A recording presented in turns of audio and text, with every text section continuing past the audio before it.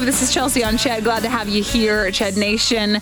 That is a song from Ghost of the Robot. It's called Up On Me. And one of the members of that group is James Marsters, who is our first guest of the show. He's an actor, a musician, a comic book writer. He's been in things like P.S. I Love You, Smallville, but you likely know him the most from playing Spike in Buffy the Vampire Slayer, the TV series. And he's joining us now to talk about appearing at the Edmonton Expo. James Marsters, welcome to the show. Good to talk to you.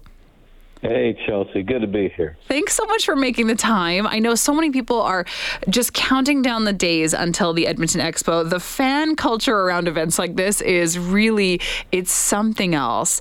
I'm curious, because you're an actor and you're a musician, what is it that you're going to be doing when you appear at the Expo? I am going to be enjoying myself. I've been coming to conventions since I was 13 years old. I was dressed as Spock. And the girls wanted to talk to me for the first time in my life because I had the best communicator at the convention. That was a bit. This is back before Star Wars, and so there's only two things you could be a fan of: Star Trek and Space 1999. And we hated each other. We stared daggers at each other across the convention floor. It's completely different now. You can be a fan of anything you want, and everyone gets along, and we've grown up a lot. But I love conventions. I feel like everyone's beautiful, everyone's safe, and you can be whatever you want to be. Yeah, I think you're exactly right. You know, people take it really seriously with the costumes, but it really is just, it's a place for everyone to just express their fandom of whatever it is that they're a fan of. Are you going to be resurrecting the Spock costume, or are you coming and appearing as yourself? I love it. You call me Spock. I'll take it. I'm the Spock of Buffy the Vampire Slayer. Spock, Spike, Spike, Spock. You said you dressed as Spock. Oh, yeah. No, will I be resurrecting Spock? Oh, yeah. No. No, I won't.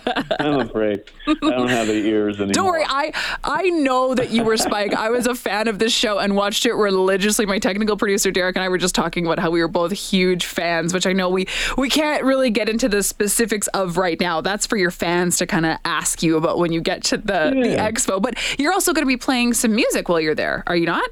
Yeah. I'll be doing a solo concert, playing for an hour and a half, if they let me. They may kick me out before that, but I'm prepared for that. What's your musical style about for people that don't know?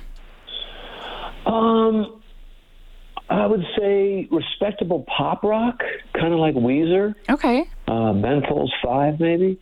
Guitar-driven rock. It's got to be guitar-driven in Edmonton because it's just mainly guitar. But a lot of the stuff that I'm writing more recently is more blues-driven rock, or just straight-up blues. So if it's rock, it's kind of like in Rolling Stones, Black Keys kind of thing, or just more simple blues stuff, like Sedell Davis. Just a guy on a guitar singing blues. But it kind of goes all over the map, frankly. Some big inspirations there, and you can see it, Ched Nation, for $30 a pop for your ticket, but only for 100 people. So you got to get on buying a ticket if you want to check it out with the James Marsters experience. I'm curious because you have had so many different branches of your career. Obviously, you have acted, you're a musician, you've written comic books. A lot of people, I think, would be afraid to try even one of those things. So what advice do you have, or how do you suggest people proceed if they want to try to kind of branch out and wear multiple hats and maybe try something that they've never done before? Don't be afraid, man. All you can do is fail. I remember when I started producing theater in Chicago, I directed the first show that we produced, and I got hammered by the critics. Just hammered, because I didn't know what I was doing yet. But that didn't stop me. We did another show, and that one actually was a real critical success. I didn't direct it. We got another director to come in, but I acted in it. And then over the years, I learned how to do it. By the time we'd moved to Seattle and we had our own space, and we were doing a new show every month, we got glowing reviews most of the time. We were known as a theater that gave just as good of a show in our small theater as you get in the larger houses in town. And so you got to learn, and you might trip up a little bit. I think, Joseph Campbell said, follow your bliss. You know, if something really delights you, follow it.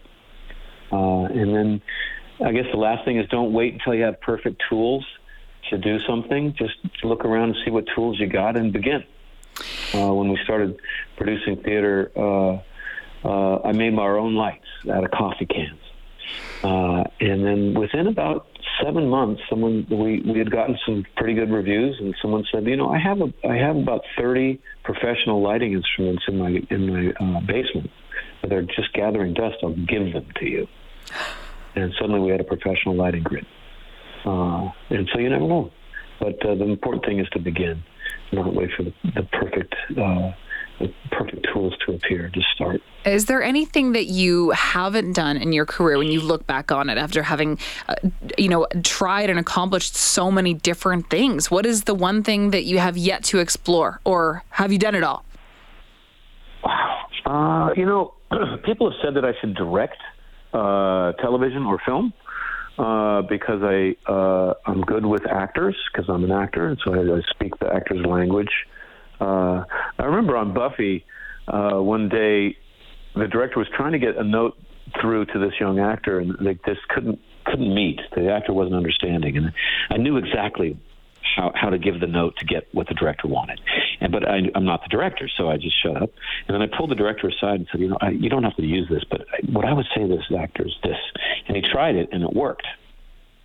And it was James, I forget the name of the director, but he, as the years went by, that director would just often turn to me and just say, James, what do I say here? How do I get through to this? But there's a lot more to directing film than just talking with actors. And the technical side of it, I just haven't bothered to learn. And so I wouldn't want to do that until I understand more about lenses, about camera direction. Well, most of the job is actually not talking to actors. Yeah. Yeah, you got to do all that, sort of boring logistical stuff on the other side of it too. So we'll see where it is that you end up and what different projects you have your hands in. But it feels like anything that you touch would ultimately be a success. We're so excited to have you here at the Edmonton Expo coming up September 15th to 17th. What is it that you are most excited? What do you love the most about fan expos like this? I love this ability that I've been granted to make people happy. Like, it's really easy to make people happy when you've been on television. All you have to be is you just have to be fairly nice, and you can really lift people. And just being able to do that all day is amazing. Yeah, I have friends, and like they're in a bad mood. You try to cheer them up, they're like, "Oh, get away from me." They don't, it doesn't work. But within the confines of the convention, I have this little tiny superpower where if I just really talk with someone and maybe share something that we have in common, or a little joke or a little story, I can really they leave smiling a bigger smile than when they came.